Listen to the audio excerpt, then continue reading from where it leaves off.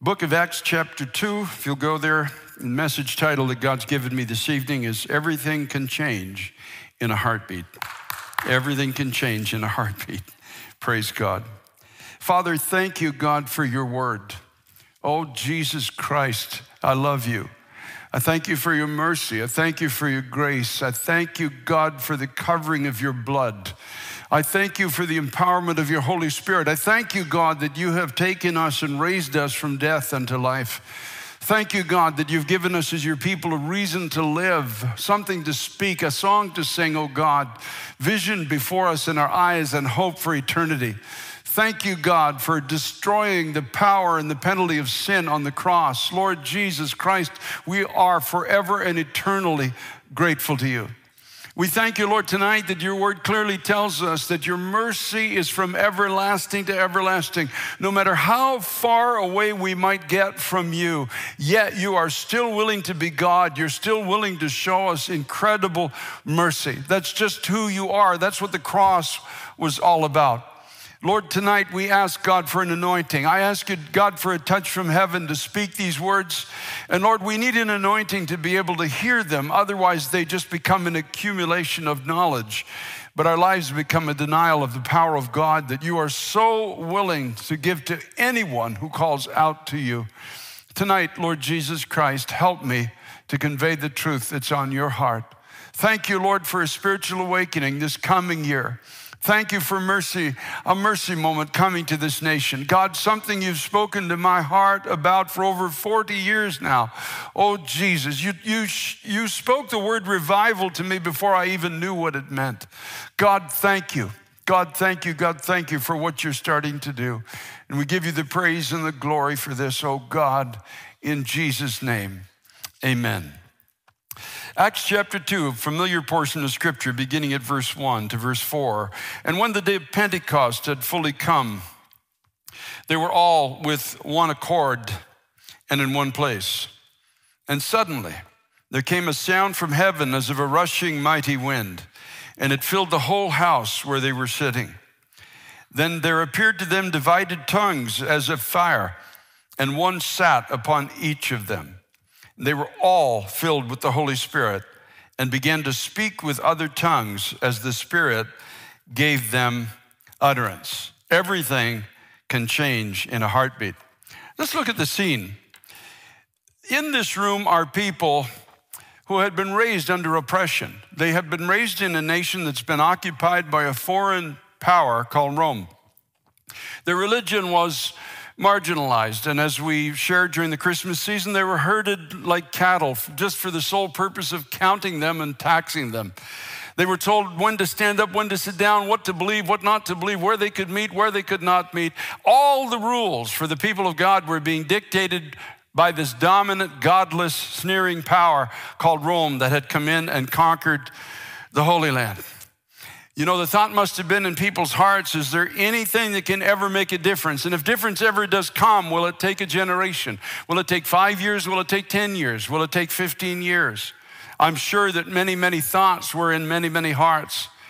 But they were told by Jesus Christ after he had been raised from the dead to go and gather in a certain place and wait there until they were given power from God to be the full expression of what God had determined their lives to be on the earth. The Bible says they were with one accord and in one place.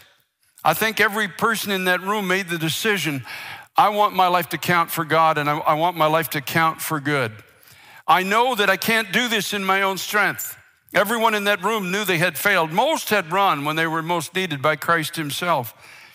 They found that their hearts, even though their lips were boasting, their hearts were filled with cowardice, and they knew they couldn't do this on their own. But they had a promise from God that something was going to be given to them that was going to make a difference in the earth that they could not do in their own strength.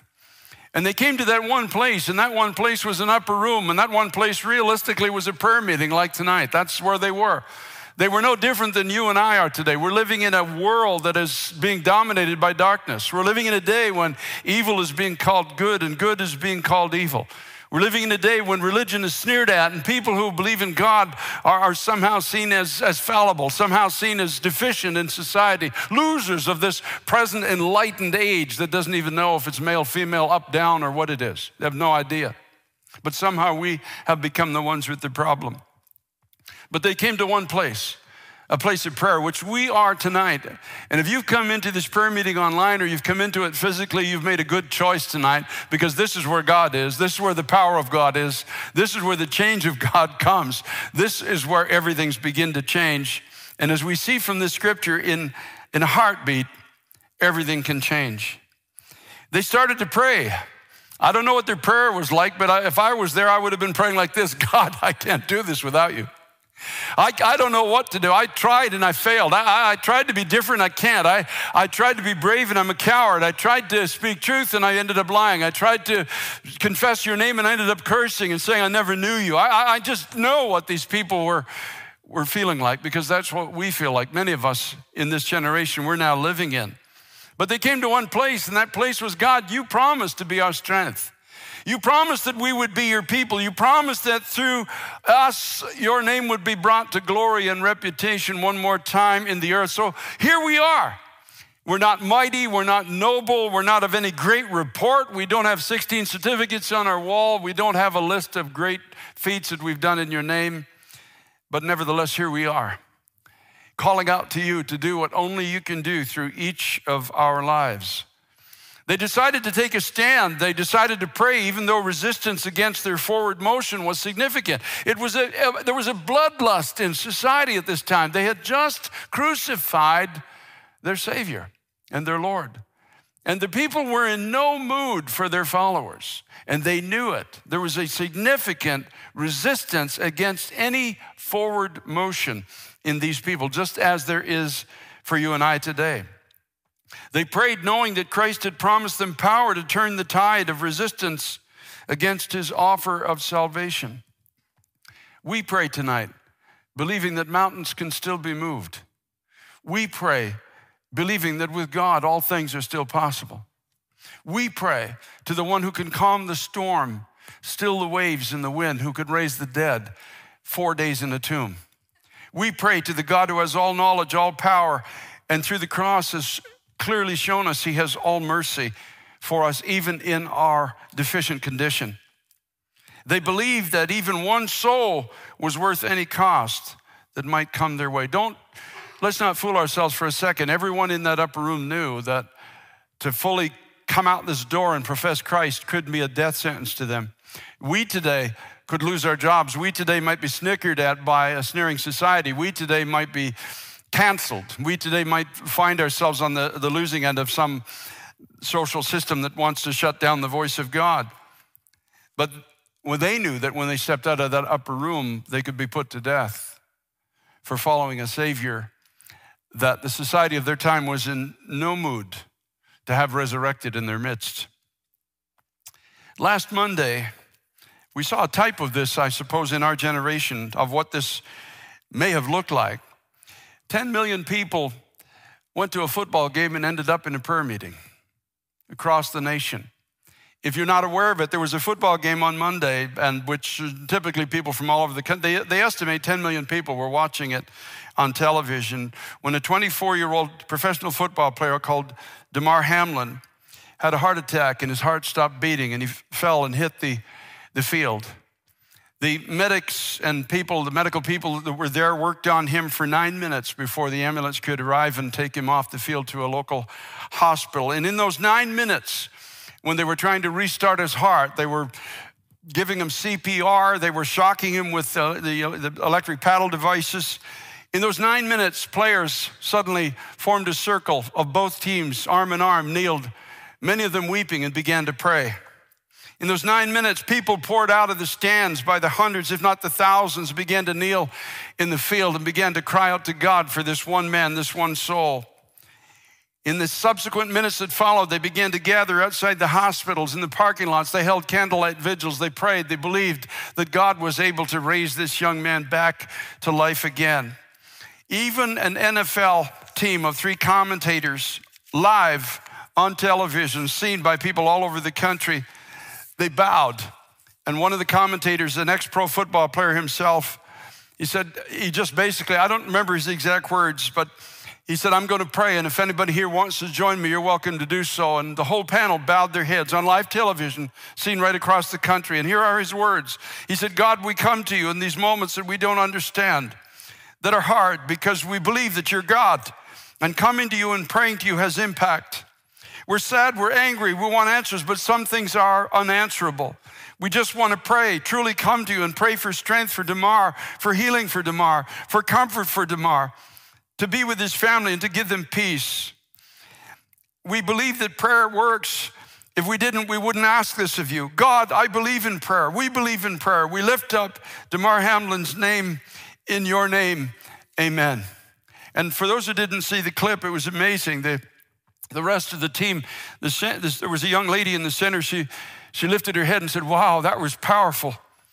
And the other gentleman on the other side says, I respect you, man, for doing that.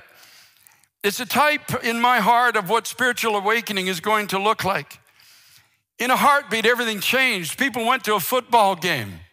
They've had the tailgate parties. They've painted themselves various colors. They brought their cheering mechanisms into the stadium. They're anticipating this great game. But one heartbeat stops. One heart stops, and it changes everything in a moment of time. Suddenly the value of one life comes into view, and that's what spiritual awakening looks like. Couldn't they just have said, hey, there's dozens of other players, get him off the field, we want the game to go on? But that's not what happens in spiritual awakening. That's not what happens in the church when God comes. When God comes, every soul is valuable in the sight of God. Every one Jesus Christ personally died for, and it starts to become a reality in every heart. When God comes, every barrier and every hesitation collapses. That's what happened that day. Years and years and years and decades of people saying you can't pray. Even in college, players would be suspended if they went into the end zone and just pointed heavenward to give glory to God. They could suffer a suspension for it. Years and years of all of the godless theories being propagated on this society, all the rules being put into place. You can do this, you can do that, you can stand here, you can't stand there, you can pray here, you can't pray there, you can do this, you can't do that, suddenly are gone. All the barriers are gone, and people stream out onto the field, go to their knees and begin to call out to God. Suddenly the NFL players don't care anymore, and every player is on his knees. People are crying openly, saying, God, have mercy on this young man. Spare his life. That's what spiritual awakening looks like. And it all came in a heartbeat. And as they began to pray, oh, thank God, his heart started to beat again. His heart had stopped, folks. And as they began to pray, and as the medics worked on him, the combination, faith without works is dead, you understand? His heart began to beat again. Yes, he's still in ICU, and he still has a ways to go, but he's got life ahead of him. And tonight I want to pray at the end of this message, God, raise this young man up and give him a voice for righteousness. Make him a testimony of the power of prayer in this generation. People started calling out to God, and they didn't care about the cost. There's nobody thinking about what's the commissioner going to say, what's this law going to say, what's this atheistic group going to say. Nobody cared anymore. Everybody came out in the field, and everybody started crying out to God. Oh, hallelujah to the Lamb of God. Hallelujah to the Lamb of God. In a heartbeat, everything changed. And that's what spiritual awakening is going to look like in our generation. Suddenly, it says, and suddenly there came a sound from heaven. Not gradually, not over a period of 16 to 60 days, but suddenly. Suddenly, God heard the cry. Suddenly, this rushing mighty wind, which was God himself coming in the form of the Holy Spirit into that room. Suddenly, God said, I've heard your prayer. I've heard your cry, and I've come down to deliver you. I've come down to empower you. I've come down to take you out of your smallness and bring you into a place that you could never go in your own strength. And it filled the whole house where they were sitting. Not half of the house, not part of the house, not back of the house, not front of the house, the whole house. Well, if you were in the back, you got filled with the Holy Ghost. If you were in the front, you got filled with the Holy Ghost. And I believe if you're in the lobby, you got filled with the Holy Ghost as well. There appeared to them divided tongues as a fire and sat upon each of them. They were all filled with the Holy Spirit and began to speak with other tongues as the Spirit gave them utterance. Now, these other tongues were known languages. It was a festive season in Jerusalem, and people had come from all over the known world and were worshiping God according to whatever their understanding of God was at that time. These 120 people, empowered by the Spirit of God, came out of seclusion and walked into the marketplace as it is, and in languages that were understandable to people of different parts of the world at that time, they began to speak about the wondrous works of God, the things that God is able to do. And the crowd stopped and looked and say, how's it possible that these people are speaking our languages? Because they're Galileans. They don't know. They were never taught the languages that we know, but yet by the power of God, they're communicating these great works of God to us clearly in our own tongues, in our own languages. And then they said, what must we do to have a relationship with God like that?